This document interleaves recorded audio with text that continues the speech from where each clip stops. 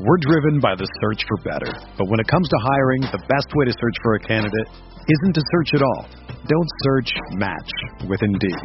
Indeed is your matching and hiring platform with over 350 million global monthly visitors, according to Indeed data, and a matching engine that helps you find quality candidates fast. Ditch the busy work. Use Indeed for scheduling, screening, and messaging so you can connect with candidates faster. Leveraging over 140 million qualifications and preferences every day, Indeed's matching engine is constantly learning from your preferences, so the more you use Indeed, the better it gets. Join more than 3.5 million businesses worldwide that use Indeed to hire great talent fast. And listeners of this show will get a $75 sponsored job credit to get your jobs more visibility at Indeed.com/Blue Wire. Just go to Indeed.com/Blue Wire right now and support our show by saying that you heard about Indeed on this podcast. That's Indeed.com/Blue Wire. Terms and conditions apply. Need to hire? You need Indeed. Do you ever feel like you're always on? What do you do when you need a moment to chill? How do you like to hit the reset button to get ready for what's next? These days, everything is go, go, go. It's nothing but nonstop hustle all the time. Work, family, friends, a million pressing social issues, and an expectation to be on 24/7. Sometimes you just need a moment to turn off and hit the reset button. That's when you reach for an ice-cold Coors Light, the beer that's made to chill. Listen, there's a lot going on in Green Bay right now, and I feel like we could all use a moment to chill with a Coors Light. See, Coors Light is cold lagered, cold filtered, and cold packaged. It's literally made to chill. It's as crisp and refreshing as the Colorado Rockies. Perfect for a moment to unwind. Coors Light is what I choose when I need to unwind. So when you want to hit reset, reach for the beer that's made to chill. Get Coors Light in their all-new look delivered straight to your door with Drizzly or Instacart. Coors Brewing Company, Golden, Colorado, and as always, celebrate.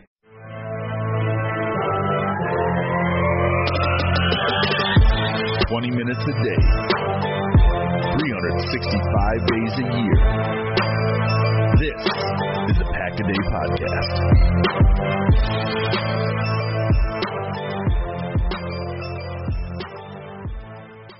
Hello once again, everybody. Welcome to another episode of the Pack-A-Day Podcast, your one-stop shop for all things green and gold. It is episode 754.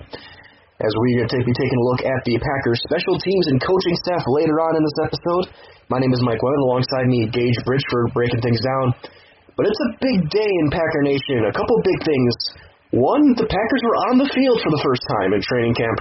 We'll be breaking that down a little bit, and we'll be breaking down with some notes from our very own Andy Herman and also the Athletics' Matt Schneidman for what they saw out at Lambeau Field and at Clark Hinkle Field. And also, Kenny Clark has got his new contract, and it is quite the contract indeed as well. And Russ Ball may have worked his magic again. We shall see. But before we jump into that, Gage, how's Indiana treating you? Indiana's treating me well. It's not been too hot as of late. We've kind of cooled off, so hopefully that summer super heat is gone, and we'll start getting into a little bit of cooler weather that we generally get here in the fall. Well, absolutely. And we're here in Wisconsin. It's all right. It's passable, and it's not too bad. And also, I just got the update as well that we were talking about before we started recording, as the Packers did also make some releases as well. We'll talk about those in a little bit. But let's start with the Kenny Clark contract here on the Pack-A-Day Podcast. It broke really early this morning. I think Schefter had it first, followed by Rappaport and Pelissaro. It is a 4-year extension for $70 million, $25 million signing bonus. $37 million of it will be paid over the first 2 years. Kenny Clark is now the highest paid nose tackle in league history. He's heading into the final year of his rookie contract as well. He is the 4th highest paid interior defensive lineman in terms of average annual value at $17.5 million. Made the Pro Bowl last year. He's now the 2nd highest paid Packer behind Aaron Rodgers. And you got to think he's worth every penny. He's still so young, and he's only getting better. And you got to think that the Packers have done a great job locking up one of their core pieces for the next 4+ years. I've been, over the last week or so, the big thing on Packers Twitter has been you can only keep 2 of these 3 guys, and it's been Kenny, D-Bach, and Aaron Jones. And I've seen mixed reviews. I've seen people say Clark and Jones and Bakhtiari, but the entire time I'm like, Clark's got to be the one. If you only keep one, he's got to be the one you keep. He's super young. He's been super valuable, plays a huge role on this team. And running backs a little more replaceable. You don't want to pay running backs. And then you got left tackles, which Bakhtiari has been great, arguably the best left tackle in football, but he's older, so Clark was the one you had to keep. It was great to see him get that deal. I saw the video of him doing his post-practice kind of media interview, and he just had a big grin on his face the entire time. And it was good to see he was rewarded appropriately. I was actually pleasantly surprised with the amount of money that was on that deal. Obviously, we've seen other defensive tackles in recent years get more money than he did, but obviously as a pure nose tackle, he set his own market, and very deserving. Well, absolutely, and it sounds like he got from what I read, he got a text and call from his mom and his agent saying that it was done. He signed it this morning. Mike Pettin broke the news to the team right before practice, and it sounds like they just mobbed him, and they went crazy.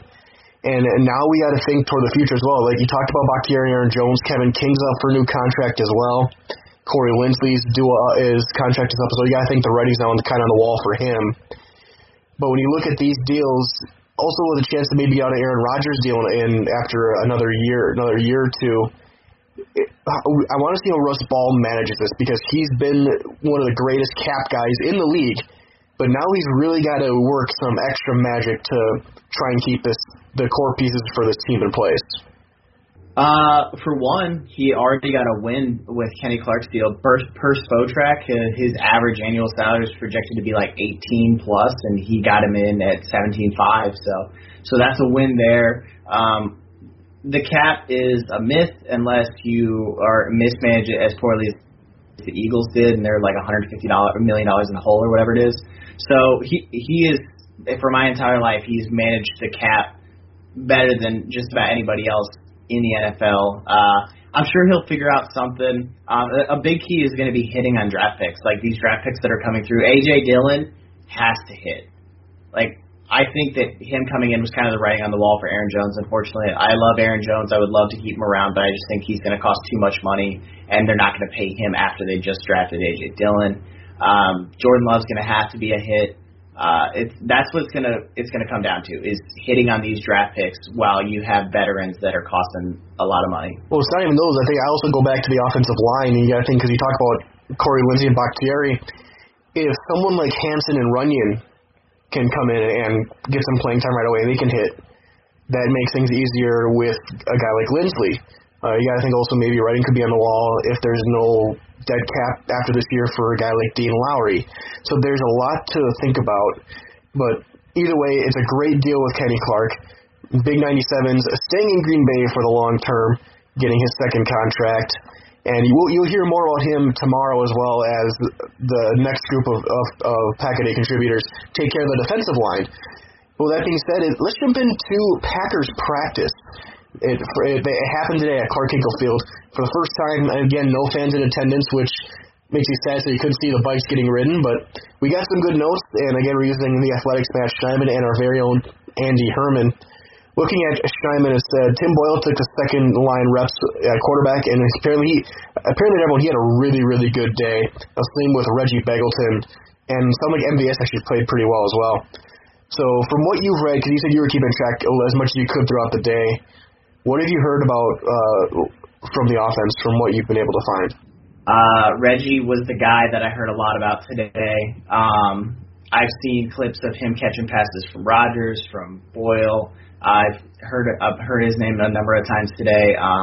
I've seen on a negative side, on Josh Jackson he's gotten beat a couple of times today by Alan Lazar. He's gotten beat by MVS earlier in the day, so that's not necessarily great. I don't know. I didn't see the play, obviously, of how he got beat, but the main talking point that I've seen literally all over Packers Twitter has been A.J. Dillon's legs. I don't know about you, but I've seen them everywhere. The guy's got literal, like, just truck. Like, he is a Mack truck on his lower half. So, he's a big guy. Yeah, and kind of going off of that, here's a quote from Matt LaFleur after practice. It says, A.J. Dillon, he's got some massive legs. We have not seen a running back built like that, not in my career that I've been around. And remember, Matt LaFleur is the OC for Derrick Henry. Yeah. So if A.J. Dillon's got a bigger lower body than Derrick Henry, that's fairly terrifying. That's saying something. That's saying something right there. And there is a picture going on. You can find it on Matt Schneidman's Twitter of A.J. Dillon wearing basically shorty shorts, and he looks like an absolute tank. So there's stuff to be excited about for some of these rookies. Jordan Love sounds like he had a decent day. He sounded like he was thinking of a few things a little bit too much, but he had a couple nice passes. He was able to hit some other people. Like he was able to hit, I think, Beggleton a few times. Kumaro, he was able to hit. EQ is back. He seems to have not been missing a beat, so he looks pretty solid as well. And, of course, Aaron Rodgers in his yearly facial hair update. According to Matt Schneidman, he is now looking like Hal from Happy Gilmore. So we can have a nice glass of shut the heck up. Yeah. Other quotes from practice, or other takeaways, I should say. Lane Taylor got the first crack at right guard today. Billy Turner was the first crack at right tackle. They then moved Taylor into guard and brought in Rick Wagner at right tackle. Rashawn Gary seems to be a little bit leaner. Equinemi St. Brown was running well. Reggie Beggleton looked like an interesting slot option. And Tim Boyle looks to be locking himself into QB2. And Aaron Rodgers quote as well, saying that today was sharp and the energy was really good, according to how he felt. And also they did get a chance to talk to Christian Kirksey. And Kirksey said that he feels at home. He says it feels like when he was in college at Iowa, and he feels like he's at home. So those are good words to hear from a lot of the players around. And again, I'll go back to you. What are some of your takeaways that you've heard from practice? Yeah, I heard a lot of the same things you did. One interesting thing I'm reading here on Schneidman's Twitter is Chandon Sullivan talked about that he watched every snap of Tramon Williams this offseason as he tries to become the nickel corner this year, and he still talks to Tramon today. So that's a good thing to see. Even though Tramon's not on the team, his name's going to still be around all the time, and I wouldn't be surprised if they bring him back as like a defensive backs coach at some point if he's interested in doing that. Consummate professional veteran leader in that defensive back room that's surrounded by young guys. I saw Jair was the quote that I saw from Rob Domofsky this morning was that Jair thinks he might be the best corner in the NFL, and then they kind of talked about it like where he ranks among the other young corners. Let's see. I'm trying to think of. Like I said, I was working today, so I'm just trying to go through what I saw. Who was it? It's interesting to see that Boyle is the clear number 2. It shows me that they're gonna carry 3 quarterbacks all year long when you get other teams who only carry 2 just kind of because they have to. So it'll be interesting to see how Green Bay manages that roster spot, considering they had to devote one to just like one extra one to an extra quarterback. Yeah, I do think that keeping 3 is smart because obviously we know Rodgers getting older. He's got the contract he can get out of in a couple years, and you probably want to keep Boyle around long term at the very least as a backup. He's probably a valuable backup. I mean, look at the career Doug Peterson had, and without really getting outside of one spot with the Eagles a chance to start. So a valuable backup is worth its weight in gold, and if Boyle can provide that for a long time, absolutely you got to keep him around. But you also got to realize Jordan Love is most likely the future at the position, and it looks like he had his moments today, but again, with a shortened camp, no preseason, it's going to be tough for a rookie quarterback to step in, especially one who's as raw as Love after having to play for Gary Anderson for a year. That is going to take some time, especially with the circumstances. So I think he wasn't going to be ready this year anyway. It was only compounded by the fact that everything got delayed and there's no preseason and all the stuff like that. Absolutely, yeah. One thing that I forgot to kind of touch on that you had mentioned was seeing Lane Taylor get the first crack at right guard with Billy Turner at right tackle. I don't like that. I don't like that at all. The whole point of you bringing in Rick Wagner was for him to start at right tackle. I understand that it only was like one snap, but first crack needs to be on this new free agent that we just signed after letting Brian Bulaga, who, when healthy, which I understand that has been a big issue, when healthy, though, he is one of the best right tackles in football. And Rick Wagner was brought in as his replacement, so I don't want to see Lane Taylor out there I want to see Billy Turner and Rick Wagner. That's the group I want to see on week 1.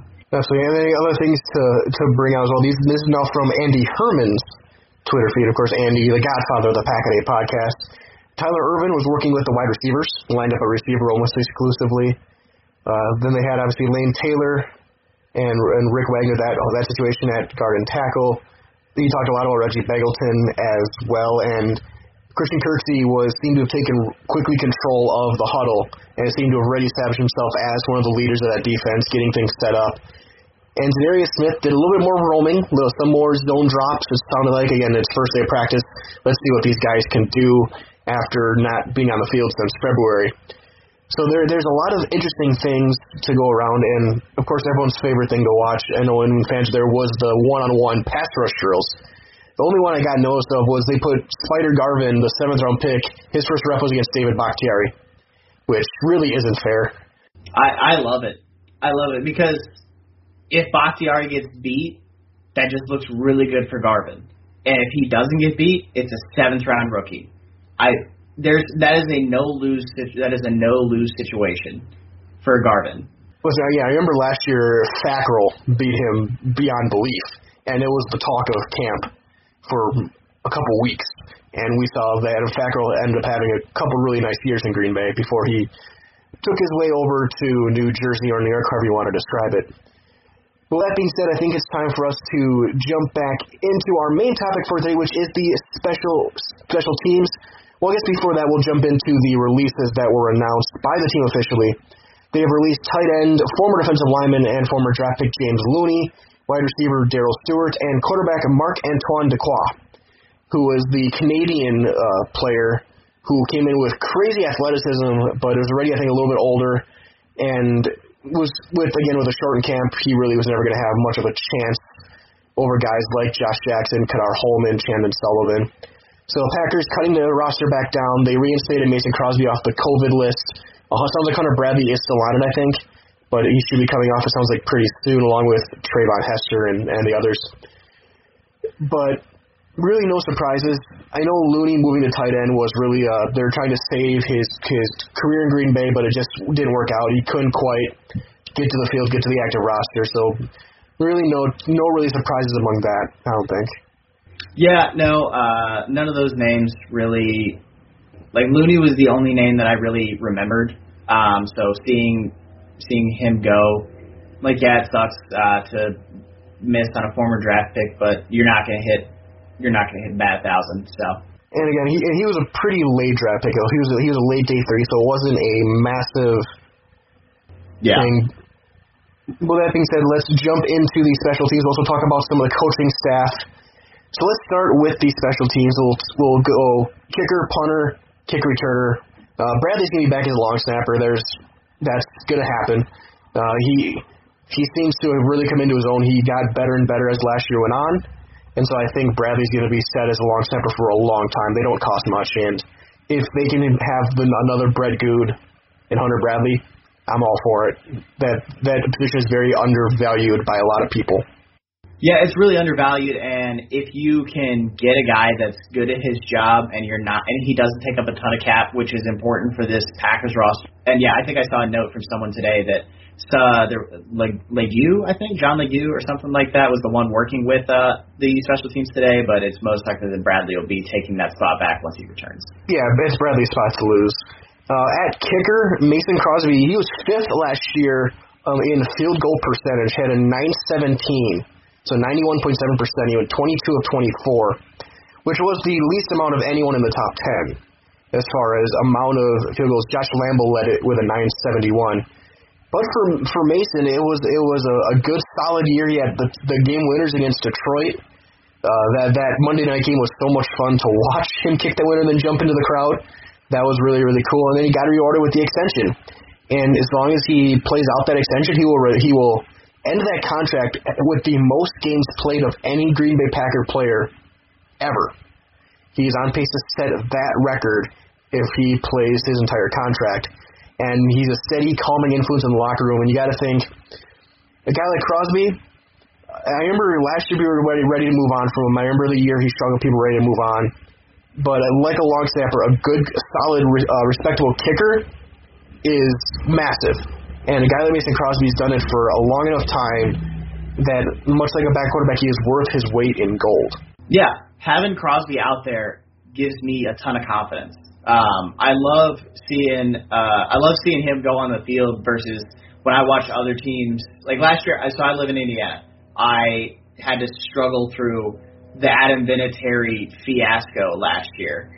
That it was terrible to watch, but you never had that with Crosby. Every time, other than that one bad year that he had, every time he goes on the field, I'm like, he's making this. As long as it's inside 55 yards, I have confidence that he's not going to through.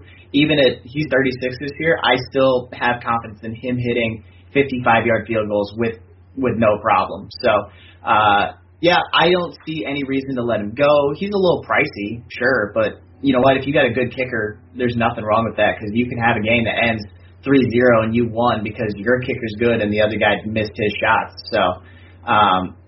So I love seeing Crosby back out on the field. I know Jay Sternberger also is getting ready. I think he might be off the COVID list, but he didn't practice today. So it's good to have Crosby back on the field.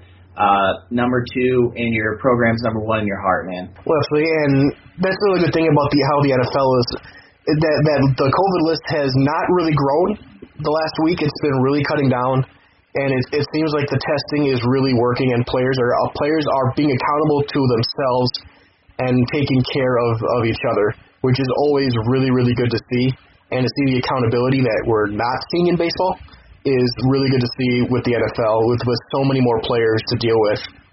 And so that's always a very positive thing. And hopefully, like I said, you have Crosby back, hopefully getting Sternberger, Bradley, Hester back soon as well. But then now we got to move on to punter. And we time to talk about J.K. Scott.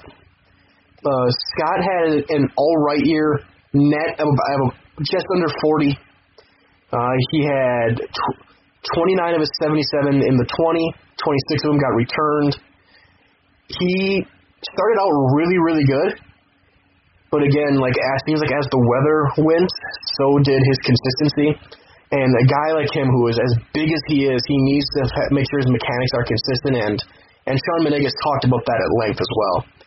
But again, with Scott, sky's the limit. Packers haven't had a good punter outside a couple years of Mass State in a long time, probably over 20 years. J.K. Scott, one thing that's kind of confusing for him, so the dude is, it's not like he's so he went to Alabama, obviously. But the confusing thing is he's not like a Southern guy. He's from Denver. Like he went to Mullen High School in Denver, Colorado. So the guy's used to kicking in the cold. Like that's not a problem. It shouldn't be an issue for him. So I don't know why. Like I understand cold weather punting is it's different. I wouldn't want to kick a probably ice rock in the middle of December in Lambeau, but then again, I'm not a professional punter for a football team, so I don't have to. But I love the talent that he has. Like his size is just so unique. It's 6'6". The guy's just a freakishly tall human being, especially for a punter when you see like kickers and punters often on the smaller side. So he has the ability to be better, and we saw it in like that game against Chicago to start the year. I wrote a piece after the game about studs and duds, and in a game that didn't have a lot of studs, he was one of them. The guy was a monster. When he's on in a game, he can truly be a field flipper and just neutralize an opponent's return game. And you just need to see more consistency out of him. Like, I don't know if it's a technique thing or what it is, but he has that ability to be a great punter and to give Green Bay a true weapon on fourth down. It's just a matter of him performing and doing that. Well, absolutely, and I wonder if for Scott, if he has to change his routine once it gets a little bit colder, whether it's some extra stretching to make sure those legs are loose, because I feel like that could be part of it where, again, a guy who's 6'6", he's got really long legs and long arms.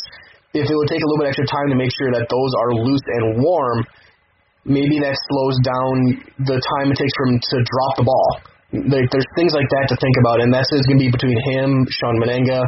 Crosby could probably help with that as well because Mason's done it for long enough. But there's all those things that could maybe help J.K. Scott. But like you said, the talent's there. The team's not going to give up on him, and you got to think he can, again, get better in year 3. Now kick returns and punt returns. That was an adventure last year. They were historically bad for about the first half of the season, and by historically bad, they were on pace to have the worst season in NFL history among punt returns. And then Tyler Ervin came in.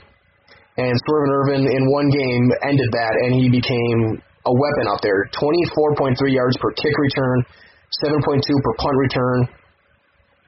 Darius Shepard couldn't get it done. Shannon Sullivan couldn't get it done. Jamal Williams got a chance. He didn't do anything.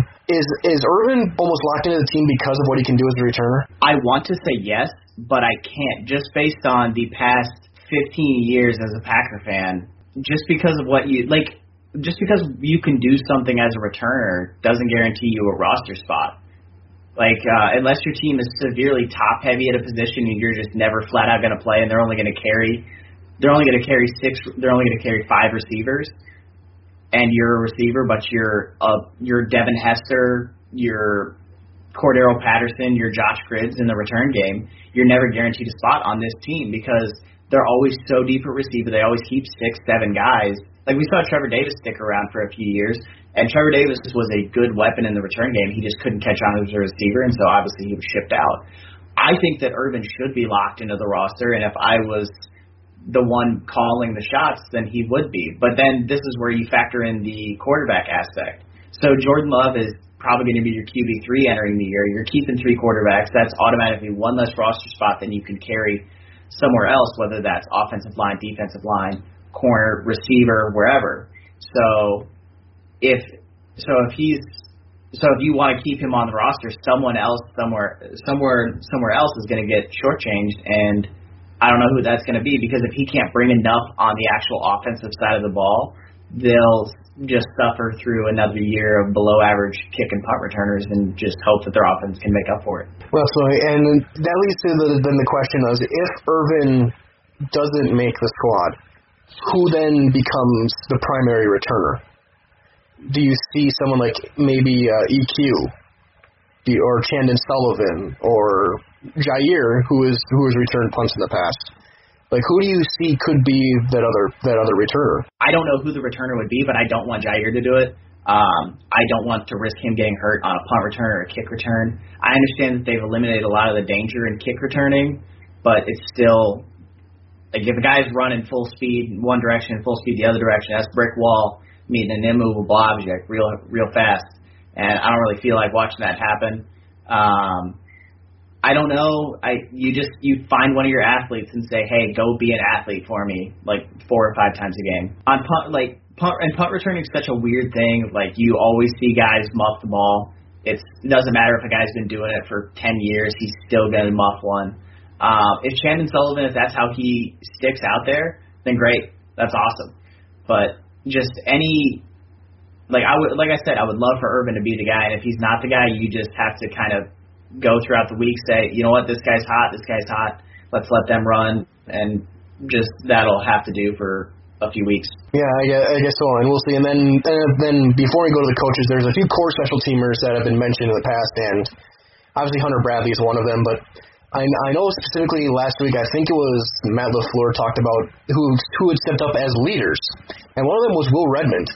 He said Will Redmond stepped up as a leader in the locker room. He seems to be now the new Jared Bush on special teams, who's going to be that go-to guy on all core 4 special teams units, kickoff, kick return, punt, and punt return. Him, Oren Burks got a lot of special teams looks last year, and you got to think now maybe Curtis Bolton could get some of those looks now that he's healthy. So are there any other guys who you think are going to be key special teams guys going into this year? I mean, one of these big wide receivers is going to be that guy, whether it's MVS, EQ. I think whichever receiver is kind of lower on the depth chart is going to be the one that kind of has to do it. Kumaro, I feel like always is a decent gunner despite not being the biggest or fastest guy out there. I feel like he's just a really smart player, so he knows how to get down the field and beat the press. I think that the guys you mentioned are the key ones, but there's going to be one of these receivers is going to have to be the guy that can go out, be a gunner, go down and make that big. And maybe this is the Chandon Sullivan spot, or Kadar Hallman even. Just one of those guys that's not getting a ton of actual regular snaps on defense, and they get on the field in special teams and they go out and they make a play. Yeah, I know Josh Jackson did that as well a lot last year. After he got healthy, he embraced special teams, and I give him a lot of credit for that because he had his camp ruined by a foot injury. So seeing guys like that, him and Oren Burks, who were high draft picks, Edmond was a high pick as well, just by a different team, embrace special teams is always encouraging for me to see guys who are willing to put in that work and do those little things. But now as we look toward the coaching staff... Oh, one quick thing. Josiah DeGuara might be an interesting name to watch on special teams. Danny Vitale played over 50% of special team snaps last year, and I understand they're not a one-to-one replacement, but I have to think that those snaps are probably going to go to him. So if he can show out as kind of an athlete, big guy, and go make some plays there, that's a quick way to move yourself up the depth chart and start getting on the field more often. Special teams gets overlooked a lot, but there's a lot of guys that can make a full career out of, hey, they were making splash plays on special teams, let's put them on the regular part of the field and see what they can do. So I think DeGuara will be a guy to watch this year in that role. Well, I mean, yeah, I think people have been talking about Matthew Slater being potentially a Hall of Famer for his special teams work. But no, I agree with you. And DeGuara got also first-team reps at tight end as well. Of course, Sternberger not practicing, but encouraging for Josiah DeGuara to see the field already even on the first day of practice. But looking at the coaching staff, not too much turnover, really only a couple. Obviously, Matt LaFleur, second-year head coach. He's healthy. His Achilles is healed up. That's always promising. I think he's probably done playing a ton of basketball for a while, but he is definitely working with trainers, getting his strength back. He said his calves are not looking great, but he's getting better and better. Other guys, obviously, Nathaniel Hackett, our offensive coordinator, working closely with Aaron Rodgers and LaFleur. Luke Getsy, working closely with them as well. Justin Outen at tight ends coach. Ben Sturmans at running backs coach, who I'm nervous about losing in a couple years. I think he's a future offensive coordinator. Adam Stenavich, offensive line coach. Jason Vrabel is the new wide receivers coach. He's taking over for Alvis Whitted, who is now at the University of Wisconsin. At wide receivers coach, Luke Butkus, Kevin Roger, Connor Lewis, and Ruvel Martin are quality controls and assistant to the assistants. Ruvel Martin, of course, the minority fellowship that's been created throughout the NFL. He was the first Packer hire for that. Of course, Ruvel Martin played for the team for a few years, played with Matt LaFleur in college, and having met him before, he's one of the nicest people in football. And it's really cool to see Ruvel Martin back in Green Bay. Yeah, when I heard that name, and I just remember, I was like, man, that is a big human. Because that was when I would go through the depth chart when I was younger, and especially wide receiver, I was just like, okay, who's tall? And I remembered he was extremely tall and just always taller than everybody else at the position. And I was like, that guy could be good just because he's tall. That's all. Even if he's got nothing else going for him, he could be good because of that. I really like that they're bringing back the offensive, the majority of the offensive line, the offensive room. Matt LaFleur, hopefully him and Rodgers can really gel this year. Nathaniel Hackett, I'm hoping that he can put some more of his personal stamps on the offense this year. I don't want to take the ball out of Rodgers' hands because I'm pretty sure that's what everyone is convinced Hackett and LaFleur want to do is they want to run the ball and just make it to where Rodgers doesn't get to make plays. But I don't think that's what they're trying to do at all. They're just trying to make his life easier. Luke Getsy is a good name to keep around. If Rodgers enjoys working with somebody, it's always good to have that guy in the locker room. You never want to piss off your quarterback, especially when your quarterback is Aaron Rodgers. So the rest of the guys, they're going to gradually build names for themselves as time goes on. I'm interested to see Stenavich this year. The offensive line has spurts where they can look elite, and then they have instances where guys can just get ran over. Like Billy Turner had spurts last year where he was really good, and then he just had other games where he just couldn't stop, and he couldn't stop water if he tried. So that's probably my main guy to watch this year, him and then Jason Vrabel. But and just one other thing, because I'm on the team website right now and they have the pictures of all the coaches. Adam Stenavich looks like an offensive line coach, but then you have his assistant offensive line coach is Luke Butkus, who looks like a Butkus just with a beard. And if you see that guy walking up on the sidelines, you are terrified. Dude, he looks like an offensive line guy. He looks like a trenches guy. It didn't matter if he coached offensive or defensive line. He's just going to be that guy all day long. And I bet he can tell real good stories, though. I bet he's got really good stories about random stuff that has happened to him in his life. Well, absolutely. So then moving on to the defense, obviously Mike Pettin, back as defensive coordinator. A lot of people were wondering if he was going to be kept around. He is. I think a big reason why he was kept around besides his natural talent as a coach, is the assistants. Because I love the assistant coach group on the defensive side. Obviously, Jerry Montgomery is we talk about rising stars. I think Montgomery on the defensive line is the guy who is going to be in a lot of talks for defensive coordinator spots after the season. Jerry Montgomery's gotten a lot of high praise from guys like Mike Daniels in the past. Kenny Clark has talked a lot about how he's helped him. And I think he's a guy who's going to be a huge name to keep an eye on in the future for coaching ranks. Other guys, Kirk Olivedati at inside linebacker, Mike Smith at outside linebacker. Mike Smith also best known for his energy on the sidelines in the locker room and for the guy who was reported to be running down the halls yelling for joy when Rashawn Gary was drafted. Ryan Downers is assistant DB coach. Other assistants, Butch Berry, Wendell Davis, Christian Parker. But the big one that was brought in was Jerry Gray and the defensive backs. Gray spent the last few years with Minnesota, did a lot of work with Harrison Smith and Anthony Harris, also Xavier Rhodes back when they were in their highest forms. Gray, a veteran guy, a really good coach, and I was shocked that he was available. And the experience and know-how that he brings to this team, working, again, with Mike Pettin, I think is going to be huge with some of these young corners like Jair Alexander, Kevin King, Shannon Sullivan. Gray is going to be absolutely invaluable as a coach. Yeah, I'm really excited to see him work with this young corner group and this young defensive back group in general. Other than Amos, all of these guys are still on their first contract. It's a really young room, and there's a lot of talent there. Like Josh Jackson had first round talent. He went in the second round, but he was the first round talent with his ball production, length, and size. Jair Alexander has quickly developed into one of the best corners in the NFL. He could stick with everybody. Kevin King, if he could stay healthy, the guy, I'm pretty sure he had, if not number 1, he was number 2 last year in red zone rating, among corners. When he's in the red zone, he just shuts everything down, and it's great to see that. And there was a quote that came out from him yesterday that said, "It's okay if people want to say that Jair's number 1. He's like, whatever. We're basically the same guy. We're on the field at the same time anyway."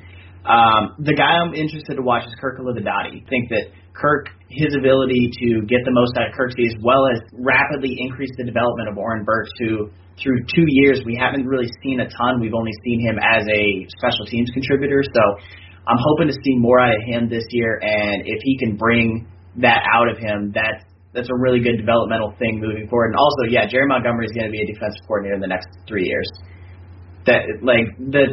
He is able to coach up everybody that he has playing on that defensive line so well, and it doesn't matter what you give him, he's getting good production out of it. Like Dean Lowry got a second contract, and Dean Lowry's motor never shuts off. Kenny Clark just got paid, highest nose tackle in history. I'm interested to see his work with Kingsley Keke, who is a super athletic guy and can probably become a big playmaker for this team. So I like the group that's assembled. I think Mike Pettin, this is his final year unless he just turns this into like a number 1 contending unit. And I don't think that he's a bad coach. I just think that LaFleur will probably want to bring in his own guy after giving him 2 years there. So, and also Mike Smith's got a really easy job of getting to work with Za'Darius and Preston Smith every day. Like Rashawn Gary, he has to develop him, but getting to work with Z and Preston's probably pretty nice when you come into work on Monday morning. Well, I think the 3 feet off each other because obviously the energy that Smith brings, and it's well known seeing what he was like when they won the playoff game, when they won the division, like his just manic insanity, almost pro wrestling type energy was visible and pretty voluminous for people to hear and see after that. On special teams, Sean Menenga is the coordinator, assistants Maurice Drayden and Raina Stewart. Big year for Menenga. Packers haven't had a good special teams coach ever. We all remember being Ron Zucht and Sean Slocum, and that is the reason why many people drink. So hopefully Menenga can pick that up and become finally a competent coach that this special teams unit has needed for 20 years. But I thought there were promising starts last year. Obviously, Mason Crosby's year was huge. The coverage units were very good last year. I think that's a good view for Menenga. He just needs to get the return games going. But the special teams, if Menenga can be that coach, there's a good core of coaches here in Green Bay. Yeah, the core that's laid out is really good on in all three phases. Like we talked about, the offensive assistants, they're good at every level. The defensive assistants I honestly think the defensive assistants are better than the offensive assistants. That's just my personal opinion. The special teams group, Menenga has, like, the pieces are there for him to use. There's athletes all over the place. And if an athlete can't get on the field on offense or defense, he can get them on the field for special teams. Like you said, the coverage units last year were great. I don't know what drills he's using, but their ability to get down the field on kickoff returns and punt returns is it's great to see, because other than the occasional broken play, I felt like we're stopping everybody. If they try and return it, you're not getting very far because our coverage guys were always down there. Crosby as a veteran kicker is great. I want to see his development with J.K. Scott this year, like to develop his consistency and get him to truly start realizing a lot of his potential that he has. And then, like you said, the return game is going to be important. But I think part of that return game is just, like, if Urban's on the roster, then that's going to help tremendously. But if he's not, you have to get more out of the players that you have. I understand that coaches can only work with what they've got, but they have to, like, our return game has been anemic for such a long time that I want to see more there, and I think he can do it. He showed us last year there's flashes. Oh, also, I would request one fake punt this year, just one. I don't think I've ever seen Green Bay do one in my lifetime, and I just want to see one, okay? Like a fake punt pass, or like have two returners go back, like the old Johnny Knox, Devin Hester, like one guy's like looking up like he's got it, but it's actually the guy on the other side of the field, something. Just because no one's going to see that coming out of Green Bay. So that's just my personal like wish for the year. You don't want to see J.K. Scott sprinting down the field like a deer? I wouldn't mind, but I would rather see him just in the back, just lobbing it up to somebody. I don't care who, but just something, because that is my favorite play to watch. Is the fake punt is just the best play when it works. And I also had to sit through and watch the unfortunate Green Bay getting scored on by like a Detroit like tight end or whatever it was on a fake field goal. So I just want to see one fake this year. I'm not asking a lot. Like, can we bring Tom Crabtree out of retirement maybe? Do we got to do that? Well, I was going to say, for that situation, to quote the great announcer Jim Ross, by God, that's Josiah DeGuara's music.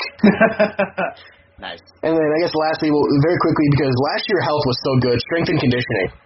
Chris Gizzy is the coordinator. He switched spots with Mark Lovat. Lovat's now an assistant.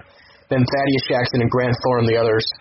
And again, when you look at their pictures, they look guys who have lived their lives in the weight room. And this team, with the regimens they brought in with stretching and keeping track of heart monitors and things like that, really jumped into the modern, I don't want to say modern era, but even beyond, with the steps they took last year to keep their guys healthy. And health was so big last year, and I think it's going to happen again this year for them to continue where they left off, especially with all the circumstances, with less camp, less practice, no preseason. These guys' jobs are going to be extremely difficult in the early parts of the year.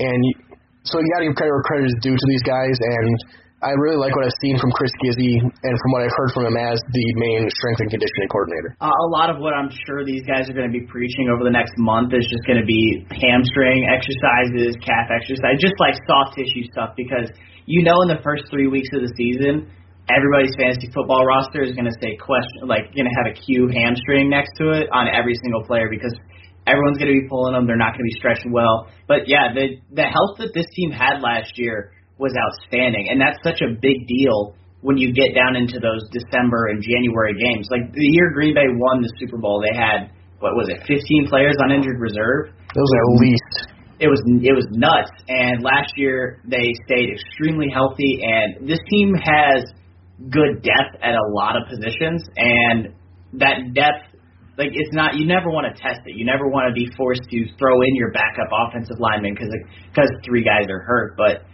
it's nice to have good ones. But it's when you don't have to do that, you can start your same offensive line group for 100% of the snaps throughout the year. That's a great thing to be able to do, and these guys are responsible for that. I love seeing, like, also, maybe it's just me, does Grant Thorne have a little bit of a J.J. Watt looking vibe to him, or is that just me? Am I just seeing that?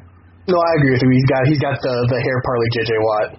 Okay. Anyway, but these guys are the difference between a team that is able to stay healthy all year long and win because of it, and the teams that get bit by the injury bug and then can never recover from it. I've seen Indy get wiped out year after year because they couldn't stay healthy on the offensive line, the defense, just the whole team was getting wiped out. And Green Bay last year, they stayed healthy all year long.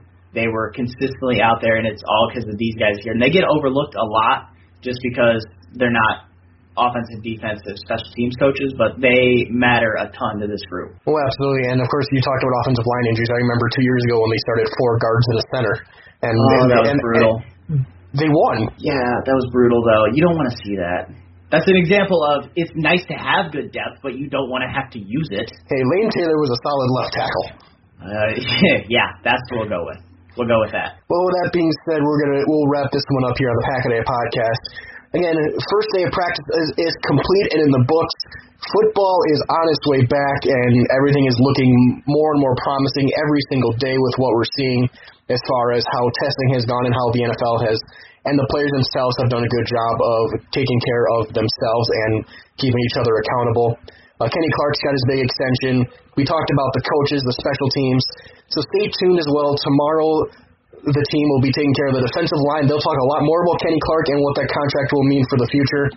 But as we start to wrap things up, Gage, where can people find you, and what are you working on? You can find me on Twitter at GBridgefordNFL, as always. I'm working on some stuff for the Dynasty Draft Room that we got draft content coming up all the time. I have some Denver Stiffs articles coming out next week, Dynasty Nerds. I think I should have something out at the beginning of next week. And Roto Baller, I'm working on 2 different pieces for them.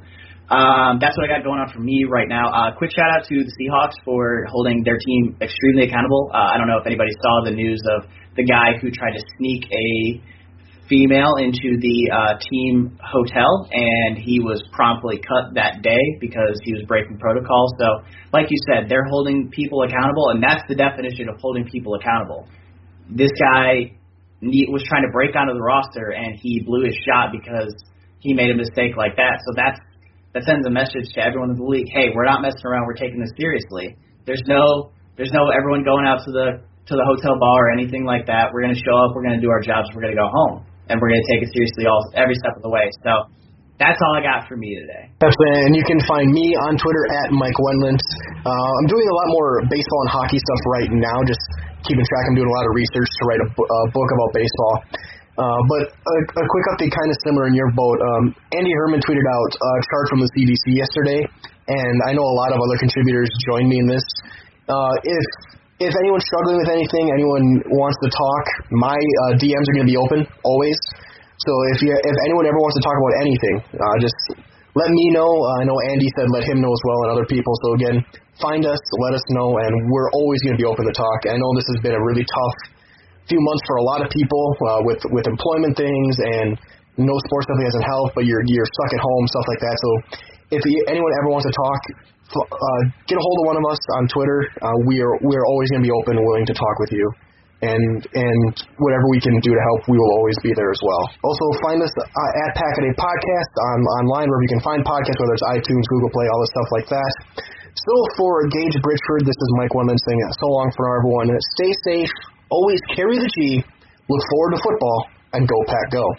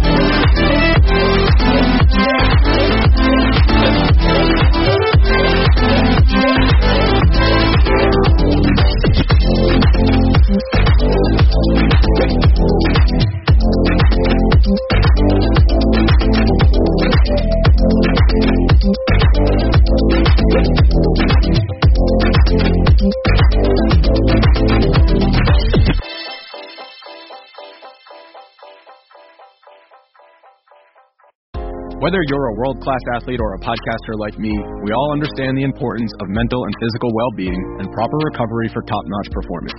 That's why I'm excited that Unified Healing is sponsoring podcasts on the Blue Wire Network. Unified Healing is a new and super innovative global network of wellness centers powered by Energy Enhancement System, or EE System. If you haven't heard of the EE System yet, then you'll want to listen up. This technology promotes wellness, deep relaxation, purification, and rejuvenation. Wherever you are across the globe, access to a center is easy and affordable. Interested in experiencing the EE System technology for yourself? Go to unifiedhealing.com/bluewire to learn more and find a center near you. That's unified, UNIFYD, healing.com/bluewire. No material or testimonials on the Unified Healing website are intended to be viewed as medical advice or a substitute for professional medical advice, diagnosis, or treatment. Always seek the advice of your physician or other qualified healthcare provider with any questions you may have regarding a medical condition or treatment and before undertaking a new healthcare regimen, including EE System.